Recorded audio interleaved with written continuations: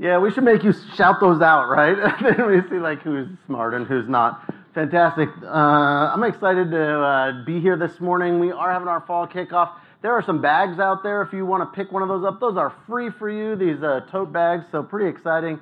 So thank you guys for being here this morning. Let's start out with our shouts. Ready? What do? We love God and we love others. And what do we say? I love God and I love you. Fantastic. As we kick off, we're kicking off this new series in 2 Peter where we're going to go verse by verse and we're going to study the entire book over the next 5 weeks.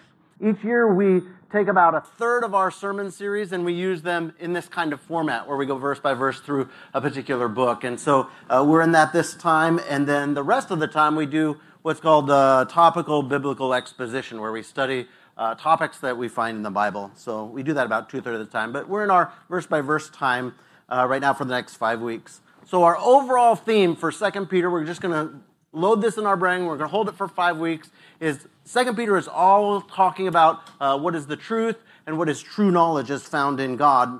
What I mean by true knowledge is the truth God conveys to people about reality, about their self, about the human condition, and about our souls, versus what the world or the enemy or the devil says about ourself and our condition in this world and our souls.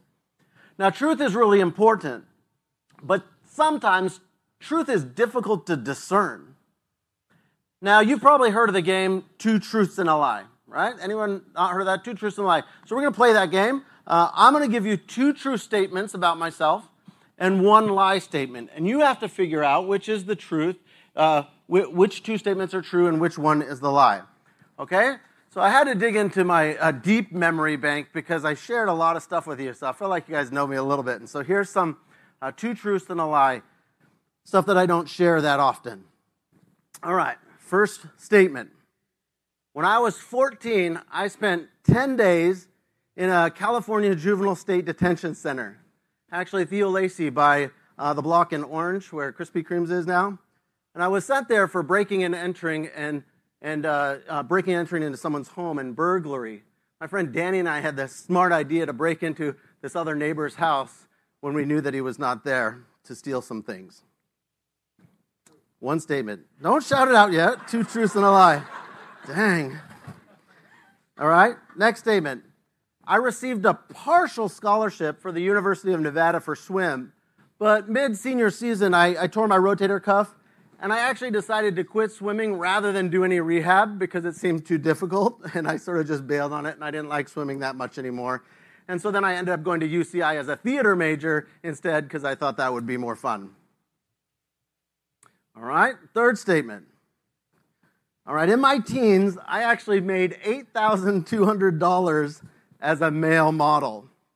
Well, I look really young, so it wasn't technically a male model. It was for like children's advertising for a Kmart like shopper ad.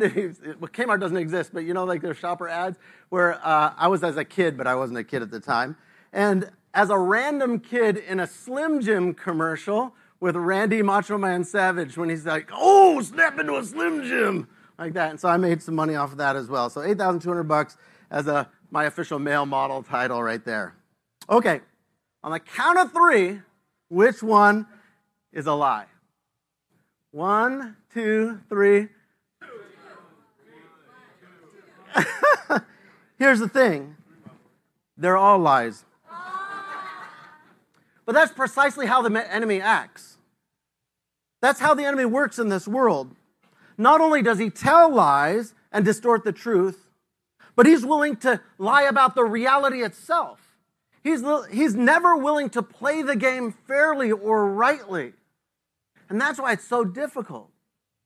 The enemy has nothing true about him. When he plays 2 truths and a lie, they're all lies.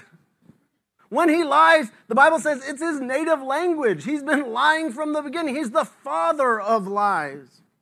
And he'll do anything to cause humans to not follow God or to not believe in God. And he will do any sort of lie. Some that even seem good, like being a male model. Some that seem bad, like being detained. Now, this isn't new or it isn't news. He lied to himself, thinking that he was better than God, and that got him kicked out of heaven as an angel. He lied to Adam and Eve at the very beginning of humanity. And that got them kicked out of the garden. He lied to Jesus as Jesus was being tempted in the wilderness. He's been lying since the beginning and every gap in between then. He is the father of lies. And the only way to combat the lie is with the truth. I never went to jail except to visit prisoners as a pastor. And I can barely swim at all. And I promise you I never made any money off these incredibly good looks. It's been all for free. And that's the truth. So now let's see God's truth starting in 2 Peter chapter 1, verse 1.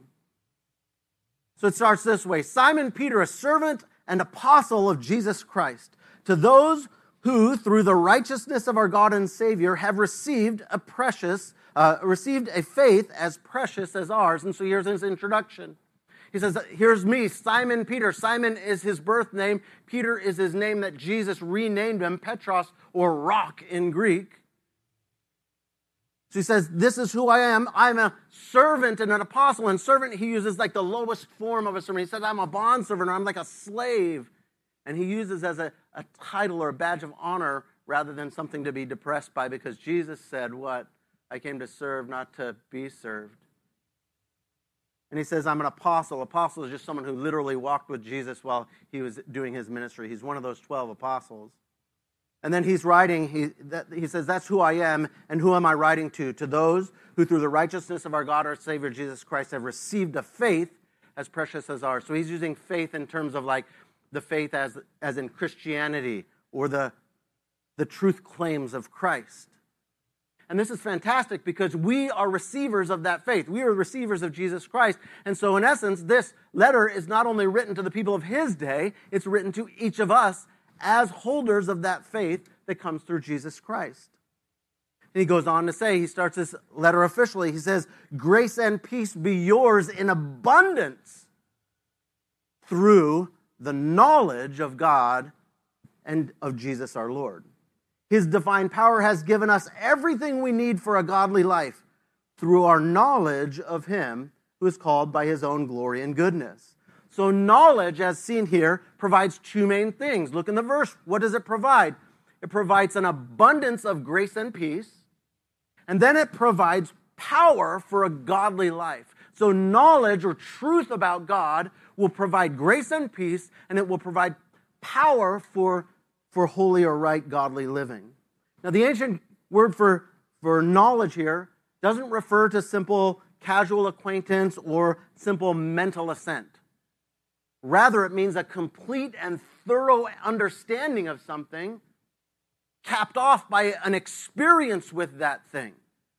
It's not just knowing about the thing or the person, it's knowing the actual person in a deep experiential way. As we get to know God more and more, this allows us to experience an abundance of grace, and grace being God's unmerited favor. As we get to know God more and more, not just in our minds, but in our experience with God, we will experience an abundance of his peace, God's supernatural calm and hope in all circumstances. So true knowledge allows us to see ourselves and our reality correctly. So where Satan would condemn you, Jesus does not. Grace. Where Satan may make you feel like trash, God assures you that you are treasure. Grace. Satan may cause you to be anxious and worry about every situation, whether it's school or work or family or friends or all this kind of stuff. You get anxious and you worry about this. And as we know God more and more, he provides peace. Satan may tell you that you've messed it all up and there's no going back, or it's too late for you, or it's not even worth trying. You might think that there's no hope in life. But God gives his peace and a promise of a greater reality. The second thing knowledge brings us, so it brings us grace and peace first. And the second thing it brings us is power for a godly life. Look, knowing about God and his desires will reveal the proper and best life that you're designed to live. So knowing about God will show you the correct, right pathway for life. But knowing God experientially will give you the divine power to follow that revealed path. Totally different things. Knowing about God reveals what God wants. Knowing God gives us power to walk down that path that he wants. But Satan doesn't want that for us, and he'll do anything to derail God's plans and God's path for you. God will lay it out, and Satan will absolutely try to muddy it up, to cloud it up, to mess you up, so that you don't follow God's path, so you don't believe God's reality, rather fall into something else. And so Peter, convinced that the best antidote for lies is a mature knowledge of the truth, he then exhorts us as the readers, and even now, 2,000 years later, to have a real, deep, growing relationship or knowledge of God and his words. To not just know about God, but to know God. But this is tough because we as humans, perhaps because of the fallenness of Adam and Eve, perhaps because sin is all around us, we're willing to try almost anything before getting to know God and his will. We trust the schemes and plans of men over the knowledge of God. We try knowing ourselves or figuring it out ourselves instead of getting to know him. We turn to science to answer our non-scientific metaphysical needs. We embrace man-made philosophies rather than the revealed knowledge of God. Maybe it's crystals or Dianetics or self-help books, gurus. Maybe it's education or occupation, drugs or alcohol, working out, going to a therapist or a psychiatrist, vacations, relationships, the internet. You name it, we try it to find deep meaning and answers. And they will all turn out to be lies and letdowns because the truth is only found in the knowledge of God, and the knowledge being our head and our heart's experience with him. Peter goes on to say this. Through this, or through these things I've just been talking about, he says, through these, he has given us his very great and precious promises, so that through them you may participate in the divine nature, having escaped the corruption in the world caused by evil desires. So these, God's grace and then his powerful right living, allow us to participate in the divine nature. But what does he mean? Does it mean we become gods like the Mormons sort of say? We can become little gods? That isn't what he has in mind, because you look at the second part of the sentence, having escaped the corruption. The first verse we saw said God is righteous. And so the divine nature he's talking about is the divine nature of righteousness, that we can be right before God, we can be perfect in God's standing because of what he has done for us. Jesus gives us a righteousness that we don't earn or we don't deserve. It's given to us by God the Father through God the Son. We aren't earning anything, buying anything, attaining anything. If we were, then that would just mirror all of the false religions of the world. That's why it's so important that we get this right. We attain righteousness not because we are righteous, but because God gives it to us. If not, we look like everyone else. If you're a Muslim in Islam, you have to follow the 5 pillars of Islam. You have to visit Mecca, you have to give to the poor, you have to fast during Ramadan, you have to pray 7 times a day. And I don't remember the last one, sorry. But you have to do something, and if you do those things, then God might not annihilate you. In Hinduism, there's the law of karma. What goes around comes around. You do something, you get something. You do good, you get good. You do bad, you get bad. There's reincarnation in Hinduism, where if I did good, then I get born back at a better position. If I do bad, I come back as a cockroach. Do works until by your own effort you become good enough to merge, ultimately in Hinduism, with the supreme God of the universe. They have multiple gods for everything. And the goal is to merge with that God by doing good yourself. Buddhism, an offshoot of Hinduism, says good works and self-growth are the key to reaching enlightenment. Enlightenment is just when I can become nothing and merge with the universe. But it's done by my good works. Americanism, be a good person as defined by yourself, and you'll go to heaven. See, all the religions of the world, you must do something to earn it or to attain goodness or godliness or enlightenment. But in Christianity, we've been cleansed from our sin by God and through God, not on the effort or the will of ourselves. Now, this is the faith that he's talking about to hold on to. This is the truth, the knowledge of God. Knowing that I am nothing, yet he makes me everything. Knowing that I deserve death, and he gives me life. Knowing that I deserve to be alone, yet he gives me community and fellowship. Knowing that I can't do it, so he does it for me. Knowing him frees me to live righteously as he is righteous. And this explains why Peter would say these are such precious and great promises, because they're not based on me earning them or getting them. They're so precious because I don't deserve them. And they're just God's gift to me. Through these promises, we escape the corruption. We escape the lies of this world and the evil desires and the misspeakings of the enemy.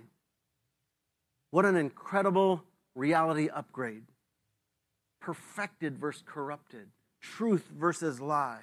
This truth, once received, will certainly change how we view ourselves.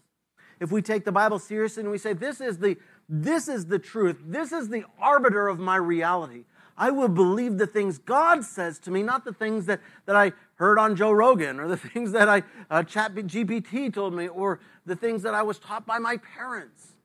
See, our truth has to be based in God and his word, not all the other ideas which Satan will so easily try to skew all of the time, so that he will draw you away from God. That's his only and main desire. Peter continues on. He says, for this very reason, all the stuff I've been talking about, he said, make every effort to add to your faith goodness, and to goodness knowledge, and to knowledge self-control, and to self-control perseverance, perseverance godliness, godliness mutual affection, and then to mutual affection add love. For this very reason, because we are partakers of the divine nature, we then act, we exert effort, we live out that faith. Growth in Christian life doesn't just happen to us. These incredible qualities aren't things that the Lord simply pours onto us as we passively receive, like a mother bird spitting food into the mouth. That isn't how these qualities work. He says, you are something, and once you grasp that you are something, you then put your effort to live out that reality. Starts with faith and it ends with love. That's a great club sandwich here. The truth will always lead us to loving other people.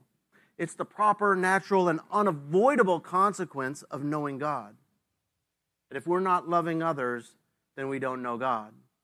Love is the clearest sign that we are following God rightly. As we know God more, we increase in these qualities. See it in the next passage. Or if you possess these qualities in increasing measure, they'll keep you from being ineffective and unproductive in your knowledge of the Lord Jesus Christ.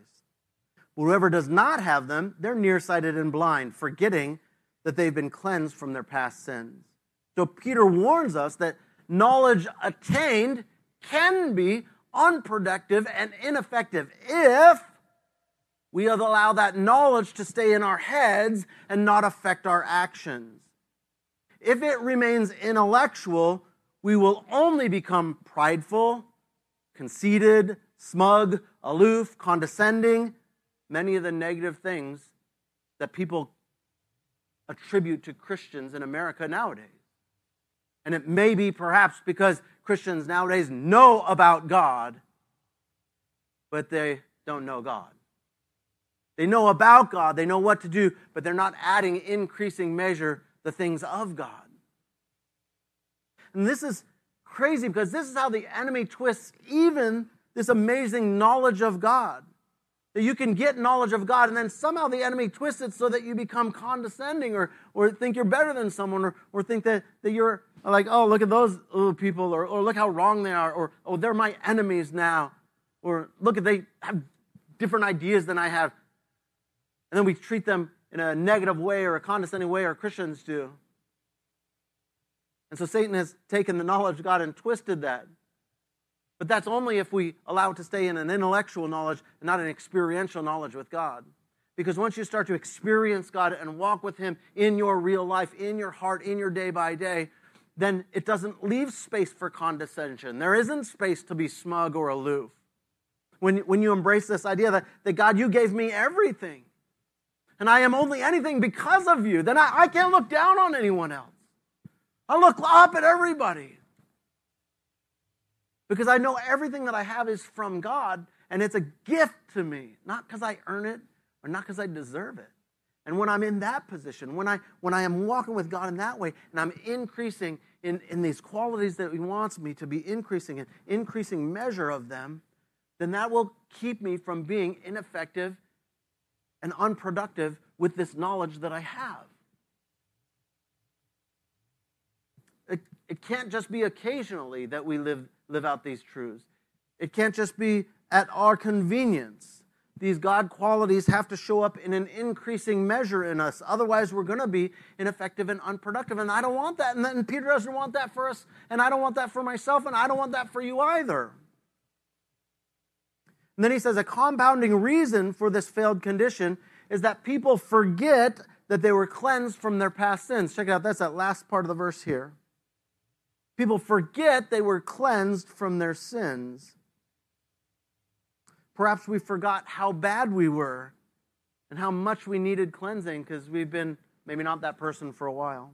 Perhaps we forget the great cost of purging sin's filthy stain. Perhaps we forget how great and complete the cleansing is.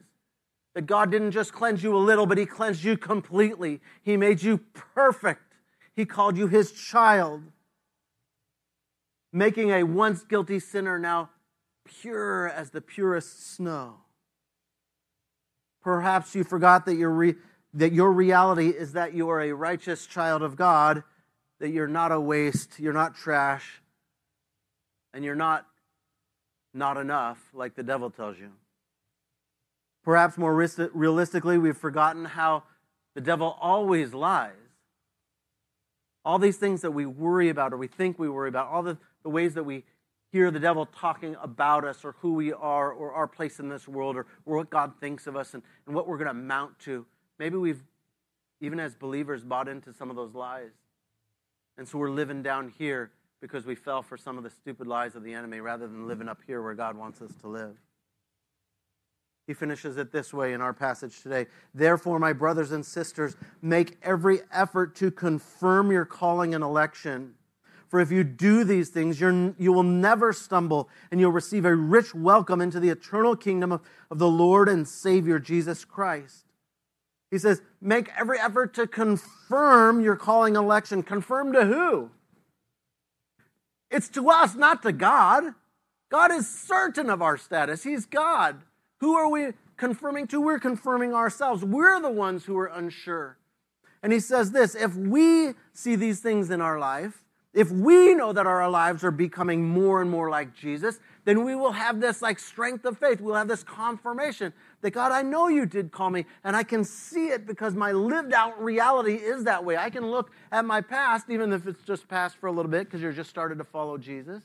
But I can look at my past and I can see that I'm different from that now. The calling that you've given me is confirmed by the life that I live out.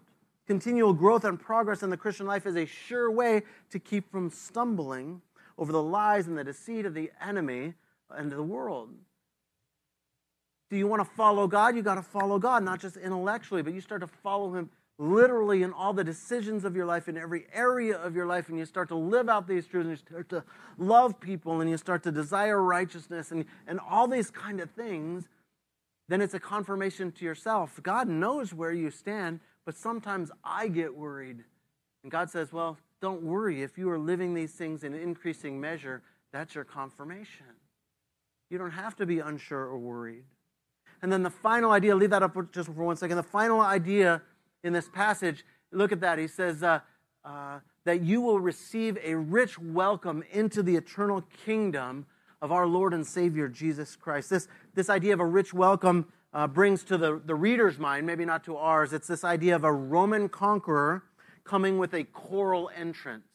So they would have, a guy would come back from conquering his enemies, and he would make sure to have a bunch of singers and the band playing and all this kind of stuff, and people line the road, and they would be cheering and singing how awesome the emperor is, and he would come in, and this is what the Bible says you should desire. That you should desire this sort of rich welcome when you get to heaven. A vibrant celebration of victory. Now, I've often said that I don't want to sneak into heaven. I don't think that, I don't want that at all. I never like when people say some people will say oh, it's okay if I just get in. I just want to make it into heaven, that sort of lowball offer to get into heaven. But I've never been that way, even from the beginning of my Christian life. And I've said this multiple times throughout 30 years of pastoring, that I don't want to just get into heaven. I don't want to get to heaven and God look at me side-eyed and be like, oh, yeah, I guess you made it. I don't want that. I want to get into heaven and I want to throw up my arms. I want to say, Dad, I'm here. Man, aren't you proud of me? I know I messed up a bunch, but do you know how hard I work for you? Do you know how much I love you, God? Do you know I am so satisfied in you? I've lived my whole life for you. I want to go in with a rich welcome. I don't want to be are you sure you're going to get in? And the Bible doesn't want that. And you know what, you guys? I don't want that for you. I want you to live a life in such a way that when you get to heaven, you're like, oh, I'm here. And everyone's like, yeah. And God's like, yeah, you're here finally. I let you live so long. I'm so glad to see you. You did so great. See, I know you weren't perfect. That's why Jesus was there to cover all of that.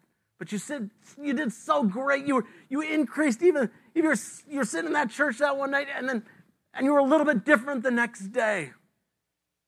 Great job. I'm so proud of you. People cheering.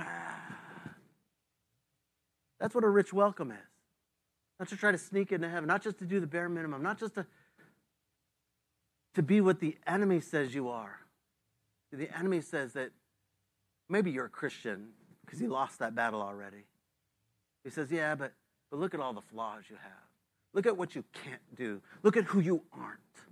Look at how much better those other people are. Look how much more money they have. Look how much smarter they are. They got those scholarships. They got into that college. They do all these things. And somebody say, yeah, I just want to get into heaven. And then we leave the rest behind. But that's not God's words. That's not God speaking to you. If you've bought into that or you thought that was true about you, that's a lie.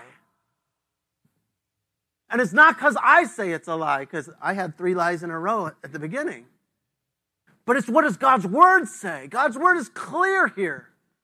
He says, because God will give you righteousness, then from that you can act out this faith, and that'll give you confirmation that you're following God and that you get to go into God's kingdom.